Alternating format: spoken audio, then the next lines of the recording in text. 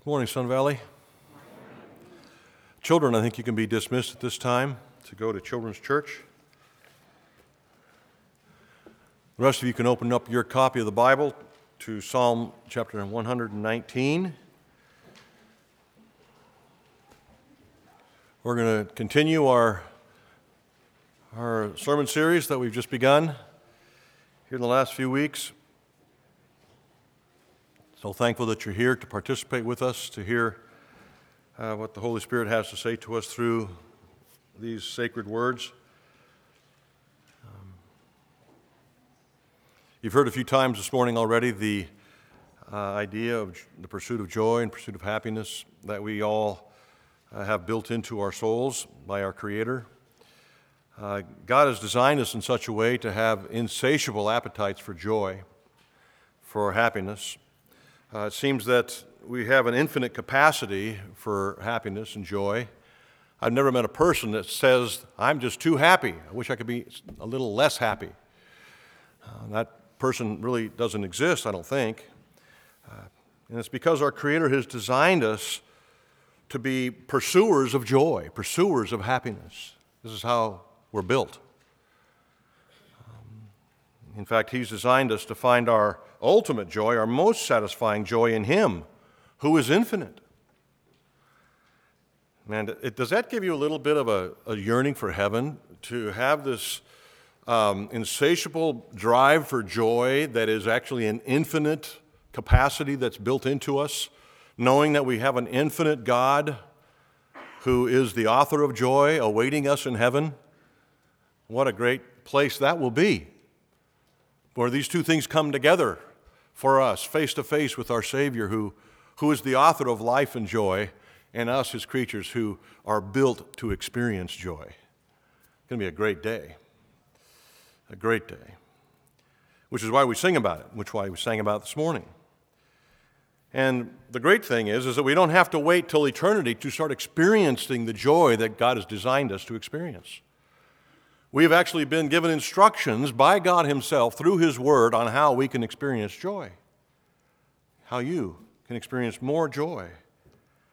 When our Creator visited us 2,000 years ago, He taught us the way to happiness.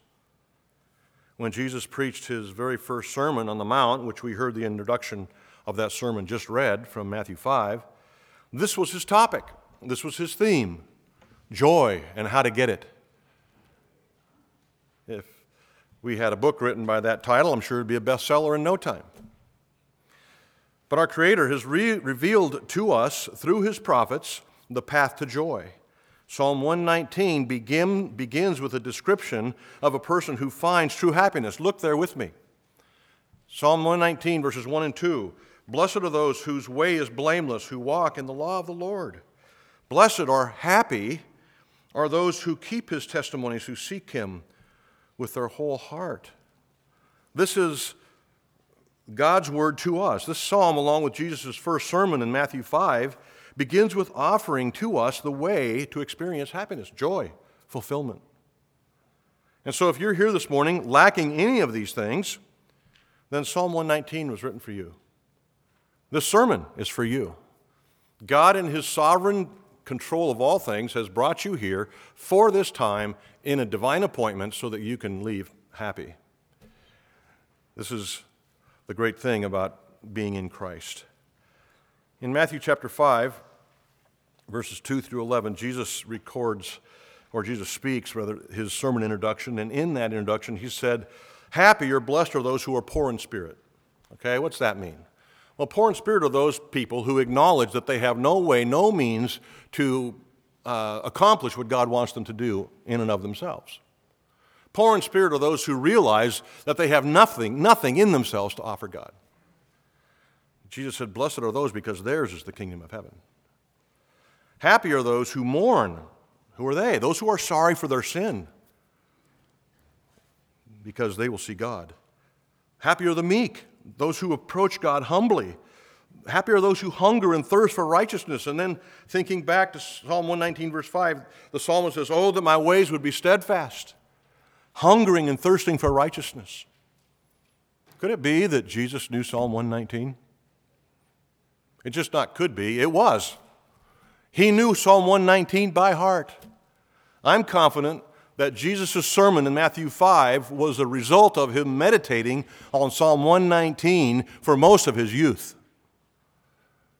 So he could come out and say exactly what Psalm 119 says. Happy are those who do this. Happy are those who pursue God. Psalm 119 tells us that the happy person is the one that maintains a specific conduct. Do you notice that in verse 1? The people who are happy are those, it says, whose way are blameless, who walk in the law of the Lord.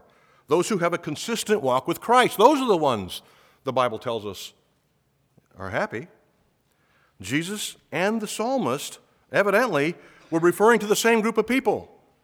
Happy people are those who follow Christ consistently. The heart of those who find happiness are poor in spirit. They mourn over their sin. They're pure in their motives. They're meek people who hunger and thirst after righteousness, and their conduct is merciful and peacemaking. All these things are the result of the work of God in us, His people. Looking at verse 2 and reflecting on Jesus' words in Matthew 5, we see that the happy person also has a specific frame of heart. Do you notice that in verse 2?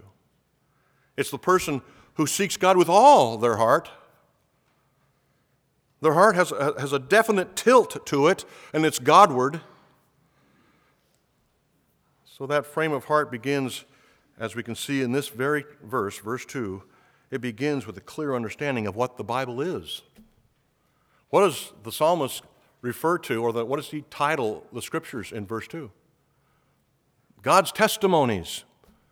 You remember that in Psalm 119, the psalmist uses 8 to 10 synonyms to describe the scriptures. He uses 8 to 10 different titles to describe the Bible as we know it. And so when he comes here, he says, the testimonies of the Lord. So we can see this, the first point being the heart of happiness is found in God's testimony. He uses these different synonyms to bring about different nuances, important differences in our understanding of what the Bible is.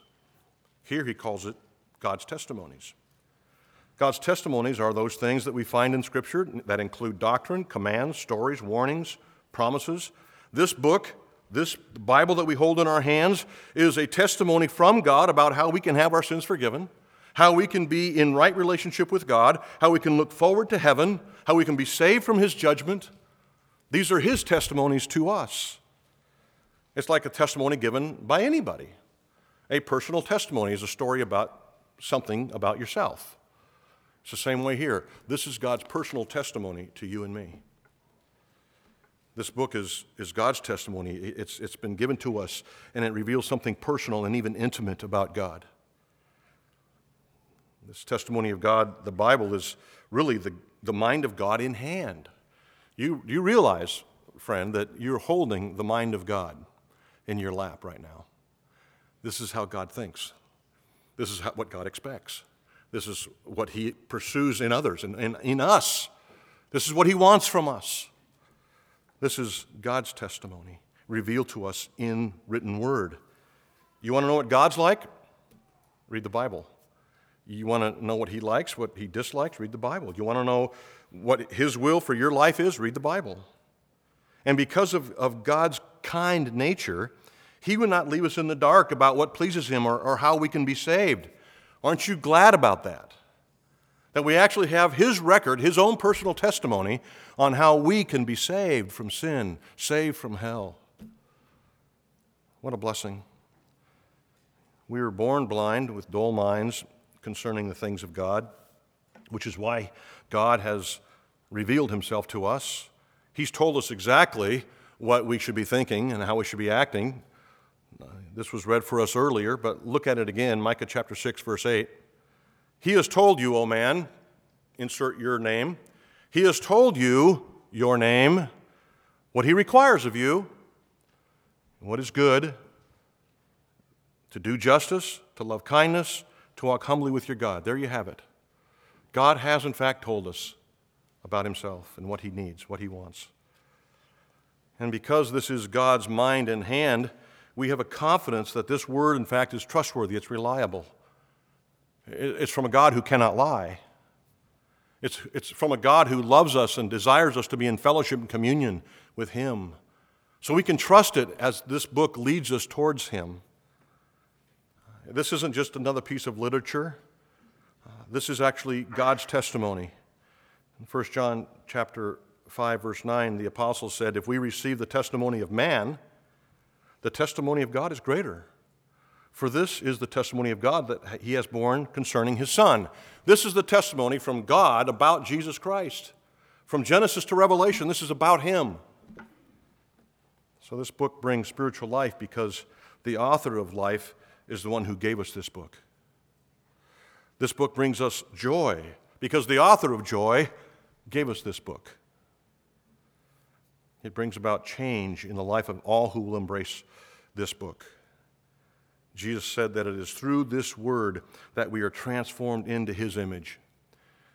That Christian word sanctify means to be changed, to be bettered.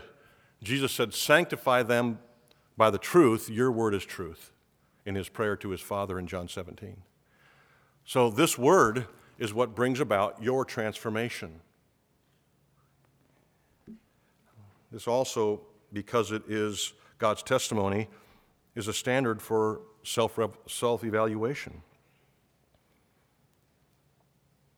Why must you believe this book? Why does it matter if you align your life to the principles established in this book? Because this is your Creator's testimony. Your Creator has designed you with specific purposes, and when you align yourself with His purposes, you honor God and receive fulfillment. This is God's personal testimony about who we should be, about His character and how we relate to Him, about His affections, His requirements. This is a trustworthy testimony. It defines for us good and evil, defines for us how we should use our time, defines for us how we should think about others.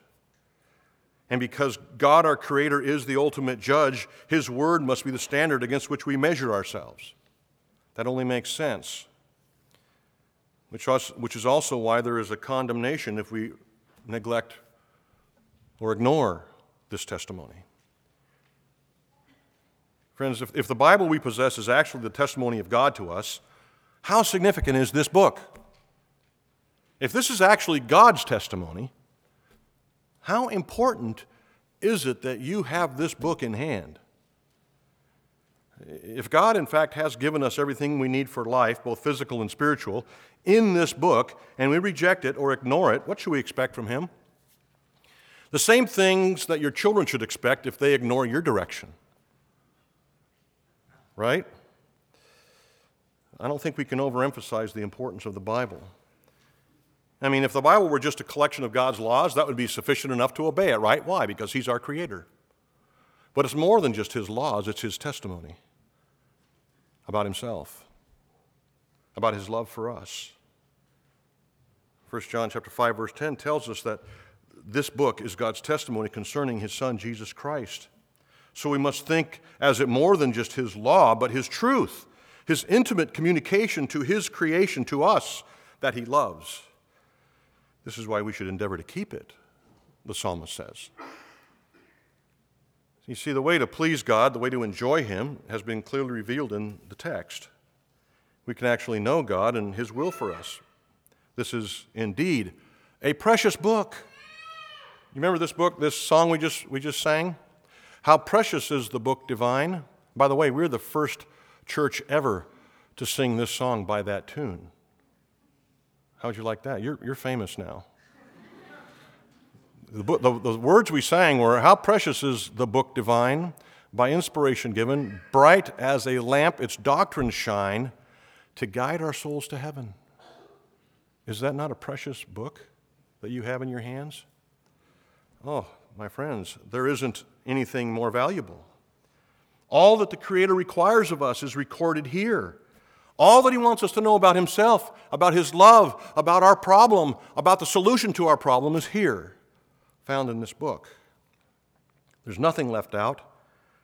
There's no secret or important or book or letter that's mistakenly omitted. This is exactly what we need. This is exactly what the world needs. Unfortunately, there are millions upon millions that don't have one copy. They don't have one copy of this. How many copies of this book do you own? How many copies of this book are lost under the seats of your car? Let alone stored up in some closet that you never enter in your home. I bet you we have, on the average, 10 copies of the Word of God in possession. And like I said, there are millions who have none. Not one verse. Many of you know that we support missionaries who are specifically involved in the work of translation. One of those missionaries happens to be my daughter, Michelle, who now goes by an odd last name. Clausen is her last name now that she's married. But I've asked her to come and share with you a little bit about the importance of translation. So Michelle, if you'd come up and share with us what's on your heart, and I'd like you to listen to what she has to say.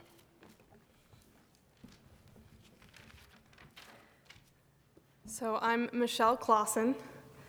I work with Pioneer Bible Translators. My husband, Jonathan, also works in Bible translation, though in a different role in a different organization.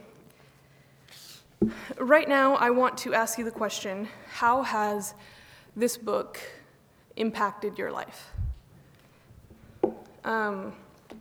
Josh, do you mind telling me a passage of the Bible that has impacted you greatly? Romans 8:1.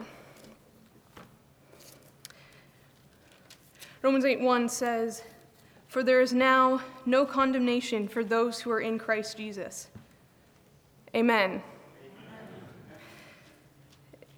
This verse in particular just tells us, right? What if we didn't have this verse? What if we ripped that page out of our Bible? Or what if we didn't know that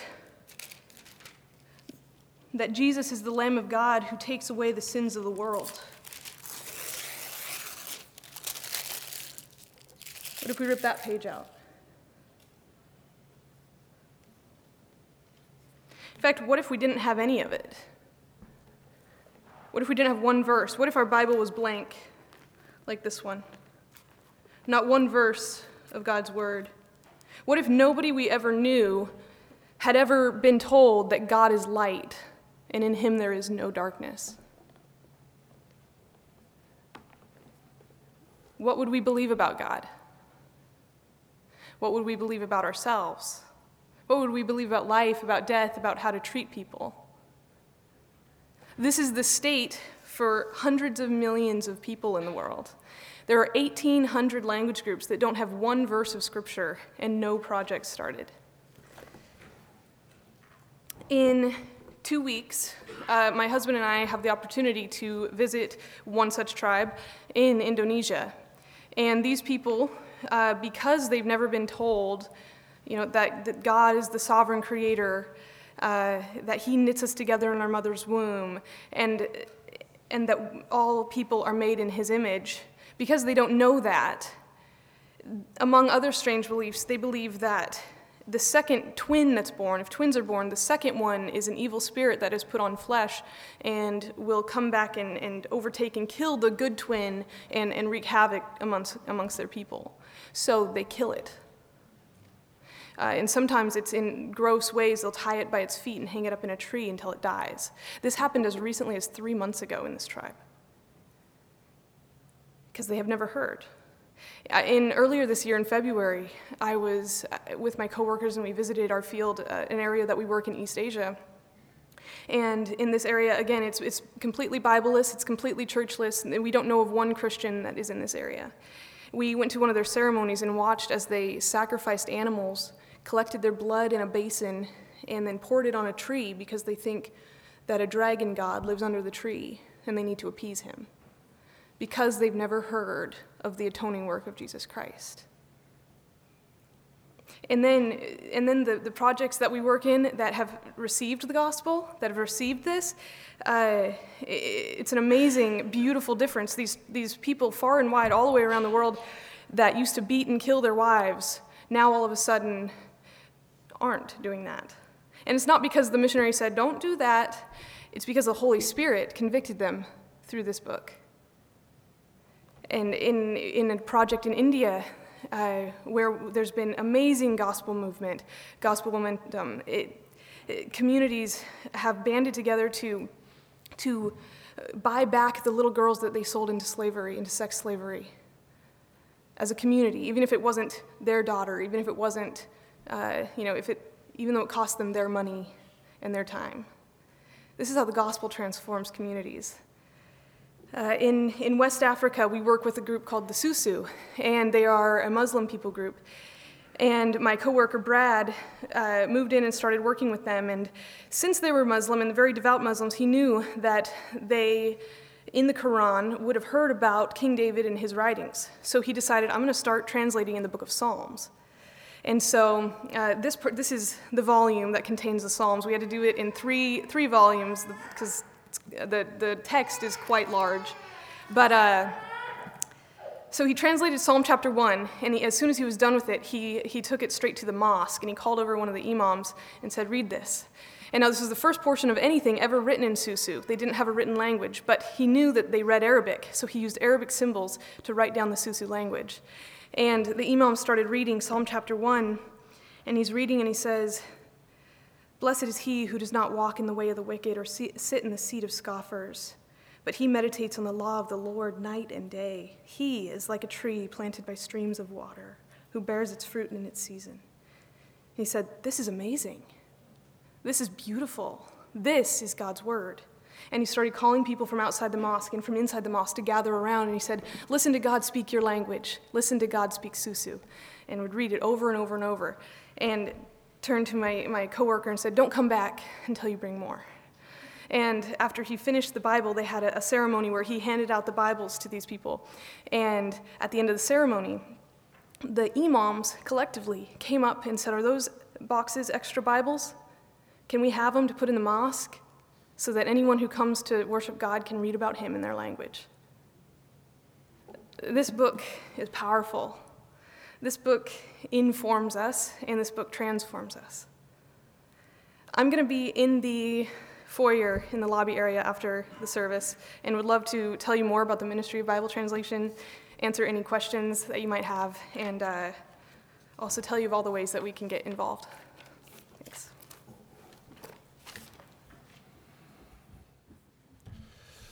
It's indeed a precious book, isn't it?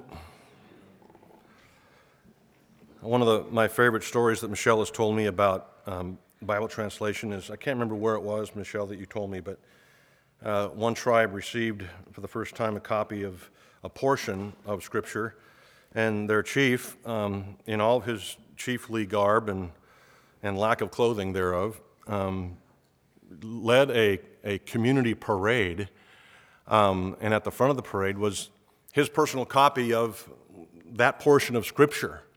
And he danced through the dirt roads or whatever was there. I saw a video of it that, made me think, how much do I value the Word? You remember David, King David, when they brought the Ark of the Covenant, which contained the Word of God, back into Jerusalem, he had a similar dance and parade going that this Indian tribesman had. And yet we have 10 copies. All the time around us. It's a precious book. The great C.H. Spurgeon said, the blood of martyrs is on the Bible, and also the blood of translators and confessors. The doctrines which we preach to you are doctrines that have been baptized in blood. Of course, you know, friends, that the Bible was not originally written in English, don't you? Jesus didn't speak English, and neither did Paul. But a gentleman in church history actually gave his life so that you could read an English Bible. He gave his life physically.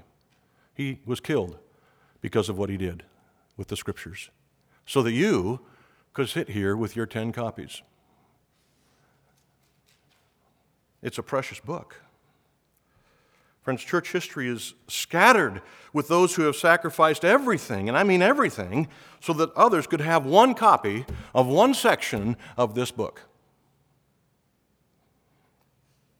The heart of happiness, friends, is found in God's testimonies. Secondly, a heart of happiness depends on keeping God's testimonies. Listen to this logic and see if it confuses you as much as it did me at the beginning. If there's any culture that has sufficient supply of Bibles, it's the Western culture, our culture.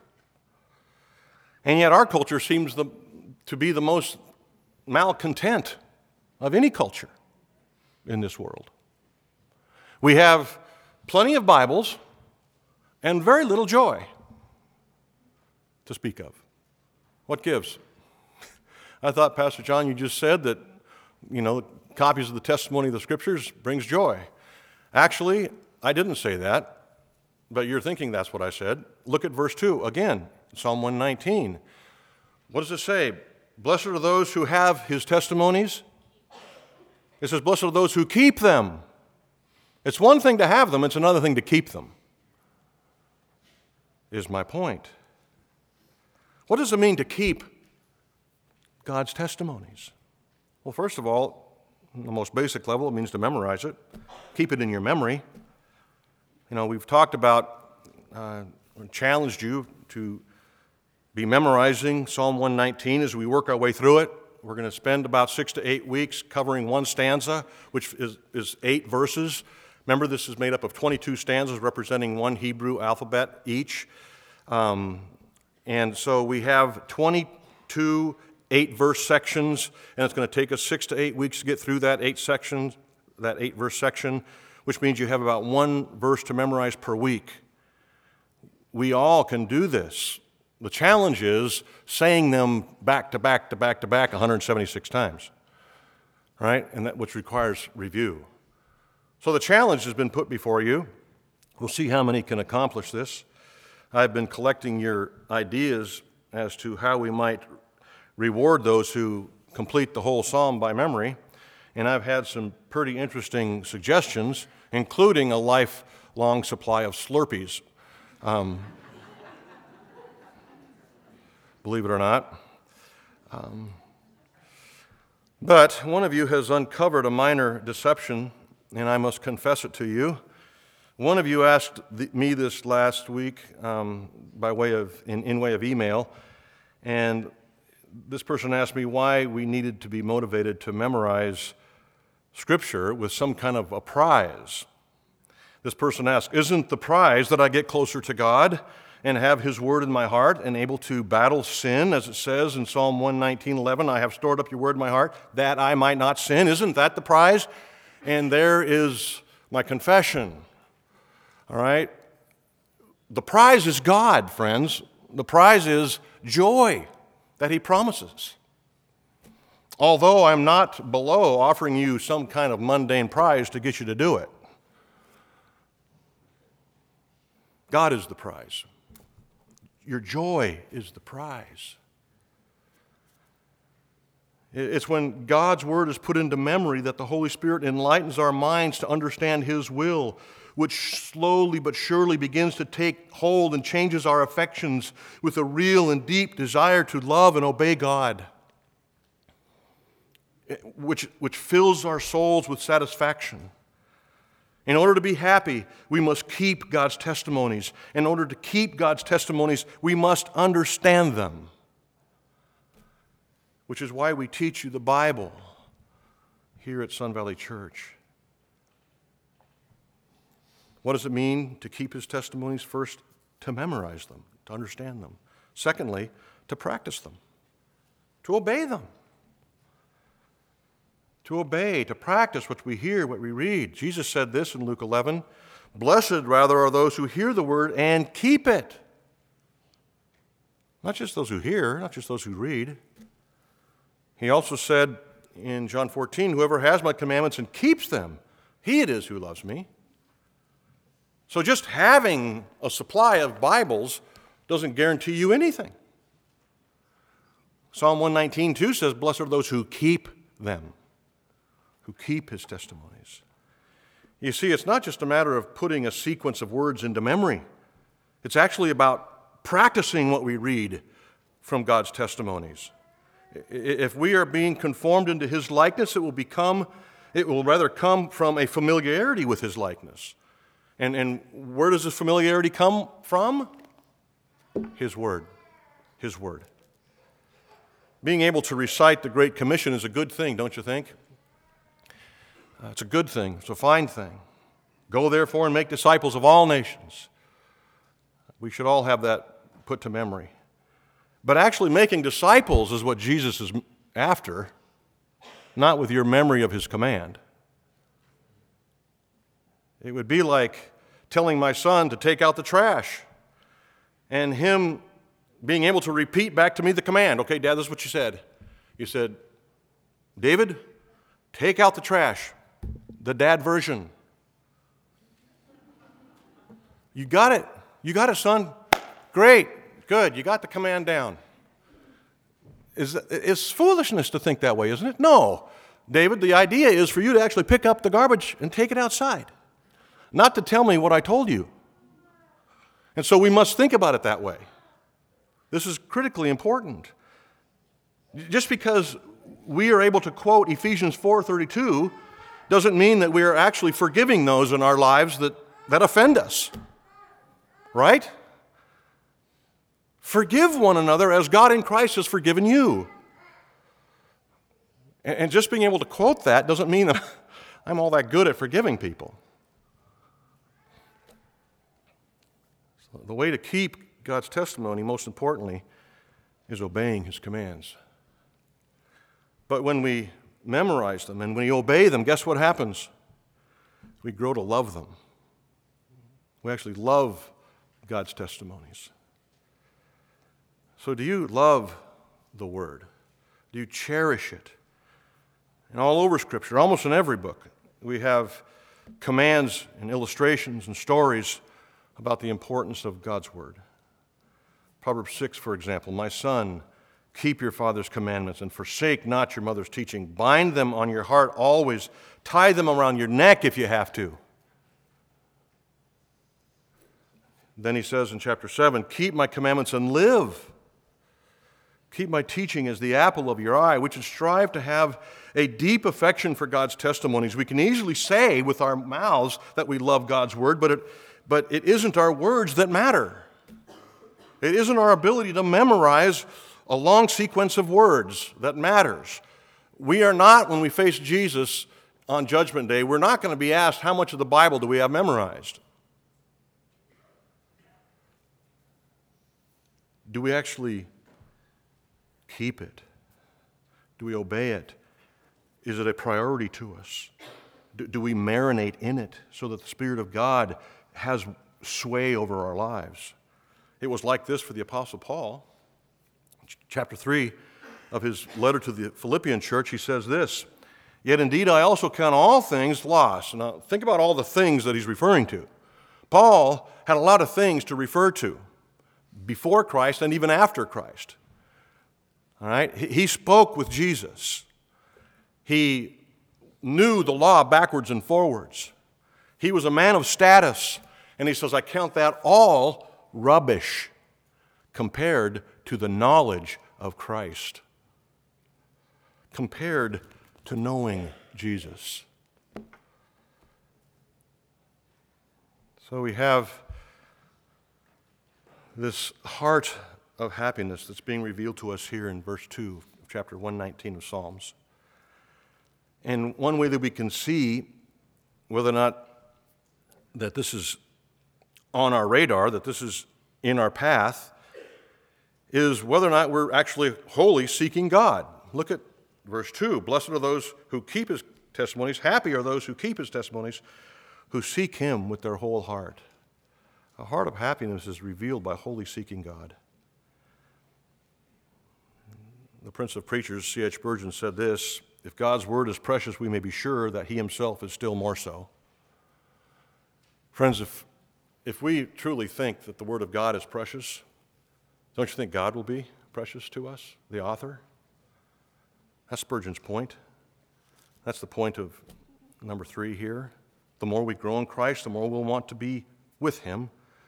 Seeking God with a whole heart is a genuine desire to commune with him more intimately, to follow him more closely, to enter into a more perfect union with his mind and his will, and to love his people more sacrificially, all of these which promote his glory more fully. This is what it means to seek God with a whole heart. Are you discouraged by your lack of seeking after God? Maybe after sitting here for the last 15 minutes you might be. But are you discouraged with your lack of seeking God? Spurgeon said this: "There is no heart as whole as the broken heart." So I'm saying it's not so bad to be discouraged with your lack. It has to start there. A broken heart is certainly capable of being whole, but a divided heart is not. In fact, sometimes our wholeness requires our hearts to be broken with discouragement, with weariness, with failure. Sometimes that's the only place to be in order to have a whole heart. You see, the only thing that keeps us from seeking God with our whole heart is a divided heart. Partly with God and partly with the world. What does God have to say about that? Not in favor. He's not in favor of that. He wants our whole heart. See, the blessing, happiness, joy, fulfillment comes to those who seek him with their whole heart. So how do we move this direction as distracted Christians? First of all, I want to say this: test your affections. Do you truly want God? Thomas Manton said, "No man seeks what he has, but for what he does not have." So here's the simple truth. The only reason you might want God is because you know you don't have enough of him. And that's a good thing. If you're content with your knowledge of God, what's that say? If you're not seeking God, you don't want him. On the other hand, if you're truly seeking God, you're going to find yourself where he is. And where is he? Where is the author of this book? He's revealed himself here in the book. We can expose our heart's true desire by examining what we spend our time seeking. Think about your life. Can you point to anything in your life that would confirm your pursuit of God? If you're pursuing God, how would you prove it to someone asking? What can a quick examination of your life reveal about these things? And I don't mean you have to go to a psychologist and get into the recesses of your psyche. I'm talking about sitting right where you are the next 10 seconds. How do you spend your time? How do you spend your money? How are you spending your energy? These things will reveal whether or not you're seeking God with a whole heart. If you want to seek God but don't sense that yearning of your heart, here are some steps that may be of practical value to you. But let me just say, before I give you those steps, that until you recognize that you aren't in communion with God, you will never truly seek him, and none of this will mean much to you at all. If you are content in your current relationship or level of intimacy with God, this is just want to you. Until you acknowledge that you are sick, you will never pursue a doctor. If you are content with dullness of mind and spirit and content with the plodding of a heartless Christianity, telling you that you are missing out isn't going to have any effect. Because if you really don't believe that happiness can be attained through seeking the Lord with your whole heart, then this won't motivate you. But my desire here today, the goal of this sermon, is to excite some interest in these things, so that you might recognize your want, or at least a spark may have taken place. But if you want to want, if you believe but are battling unbelief, there are some things that I can share with you. And let me say to you as a group, we have every person on the spectrum represented here, from those who are in hot pursuit of God to those who don't even know Him and don't care. I'm not concerned with either end of that spectrum right now. I'm concerned with the mass majority that sit here in lukewarmness and thinks it's okay. That's who I'm concerned with. But if you want to want more of Christ, listen. Examine your life for those things that separate you from Him. Examine your life, number one, from those things that separate you from God. And there's only one thing that separates you from God. What is it? Sin. Yeah. With the presence of sin is the absence of God. And so if you're willing to play games with sin, you are unwilling to seek God wholeheartedly. In our natural state, without Christ, we really don't seek God, have no affection for Him or what He offers. And so I would ask, if I were in that state and a spark of interest in this pursuit of God had begun in my soul this morning, I would ask God for a genuine experience with repentance so that I could actually experience God and the joy He offers. Plead in your soul for repentance from these things that separate you from Him. Where there is the presence of sin is the absence of God. So plead that the Holy Spirit would expose those areas of sin in your life that may be hidden even to your own understanding, so that you may, in fact, experience this God of joy for yourself.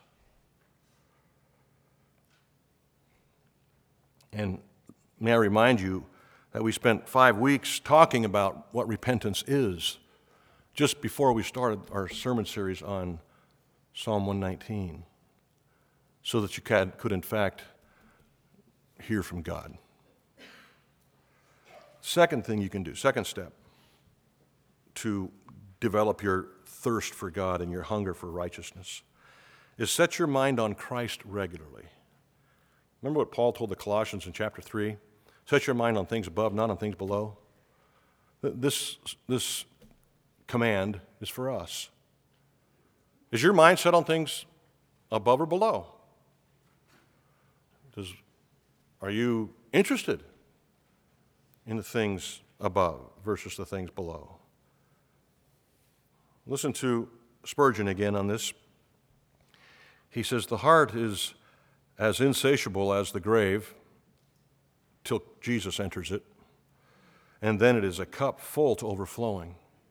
Do you desire that? Christian, listen, do you desire that? Do you desire to have a heart that is full to overflowing? That's what's on the table. That's what's being offered by God to you now in this sermon and throughout the record of Scripture. It's been on the table as an offer to you, to everyone. The heart is as insatiable as the grave till Jesus enters it, and then it's a cup full to overflowing. There is such a fullness in Christ that He alone is the believer's all. The true saint is so completely satisfied with the all-sufficiency of Jesus that he thirsts no more, except it be for deeper drinks of the living fountain. In that sweet manner, believer, shall thou thirst.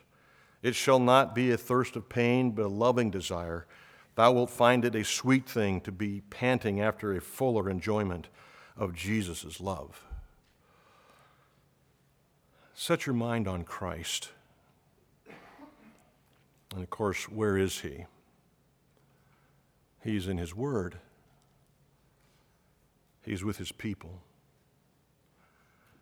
Thirdly, which is our third point, gather regularly with those who have the same desire. You want to know how to excite your love for Christ, your pursuit of him? Spend time with those who have the same desire. That's what clubs are all about.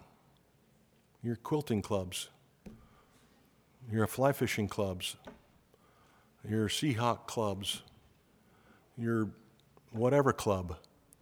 You know why they exist? It's because people don't want to lose the interest of that particular pursuit.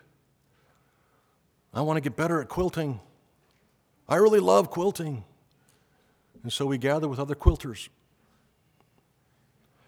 You'd be amazed at what kind of reasons people gather for. How about this? The God of joy, who's offering you everything.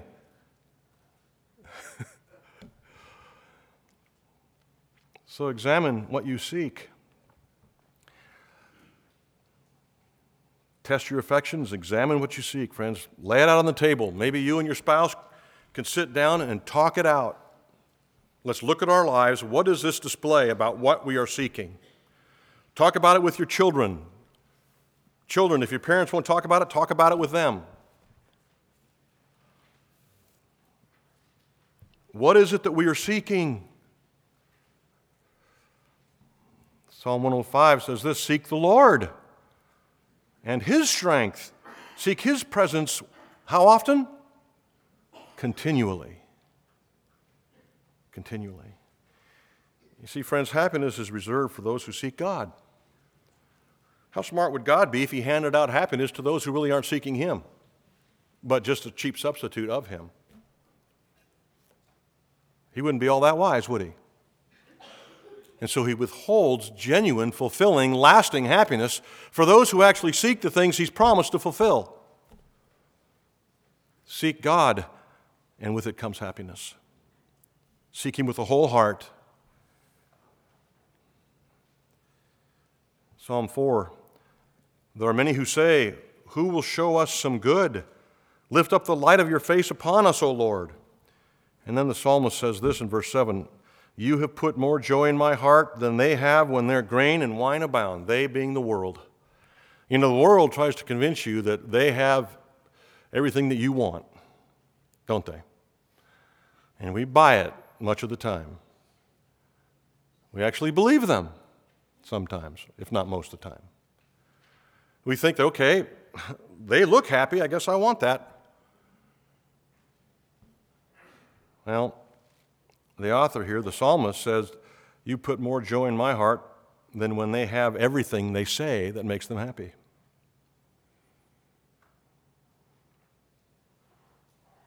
The things that this world offers, friends, are just cheap substitutes of God-given happiness, and they don't compare. And let me give you a short warning here to you Christians who are super committed people. I think sometimes Christians, super committed Christians, deceive themselves by confusing their service to God with their pursuit of God. Their service to God is confused with their seeking God. You can be in here 10 to 15 hours a week in this building and just serve till you're blue in the face. Doesn't mean you're seeking God. It could mean that you're alleviating guilt. Who knows? Only God knows your heart. But Thomas Manton said this, to serve God is to make him the object of worship. That's good, right? To serve God is to make him the object of worship. To seek God is to make him the end of worship. Don't get those two confused. We need to adopt the determination that we see in Genesis chapter 32, when Jacob was wrestling with God. You remember that scene on the shores of the river Jabbok? He wrestled with him all night. And then in the morning, the angel of the Lord, who is God, we read, said, let me go, for the day has broken.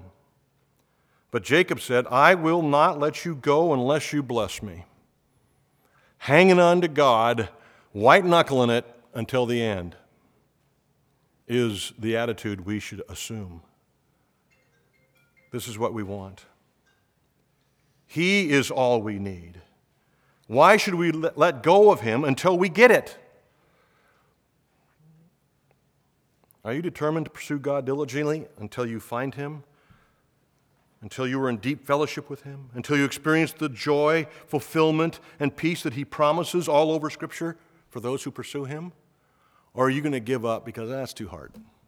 I'm getting tired of hanging on. Friends, he is all and infinitely more than all he has promised. And you may say, Pastor John, it's a hard thing. And I'm not minimizing the difficulty of the journey. I'm emphasizing the promise of the one who created the journey. Blessed are those who keep his testimonies, who seek him with their whole heart. Let's pray.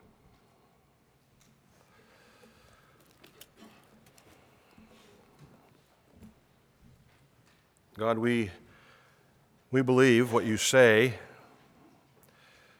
that you are everything we need, that you are the source of all goodness, of all joy, and yet we find ourselves being distracted throughout the week. We find ourselves not actually pursuing you wholeheartedly, but actually much less than that. Sometimes it seems that we only pursue you on Sundays, and that even only until our favorite sports teams play. God, grant us release from this trap that we find ourselves in this world. Help us to see clearly. I pray that your Holy Spirit would clear our vision so that we could see the trustworthiness of your promises. I pray that you would reward us, those who seek you diligently, that you would bless us with joy in your presence and a determination to pursue you more and more each day. Bless us as a church as we do that corporately. Bless those who attend here week after week, determined to believe your promises that are taught from your word. God, do your work here, please, among us, in us, for your glory and our good. And we pray this in the name of our Savior, Jesus Christ. Amen.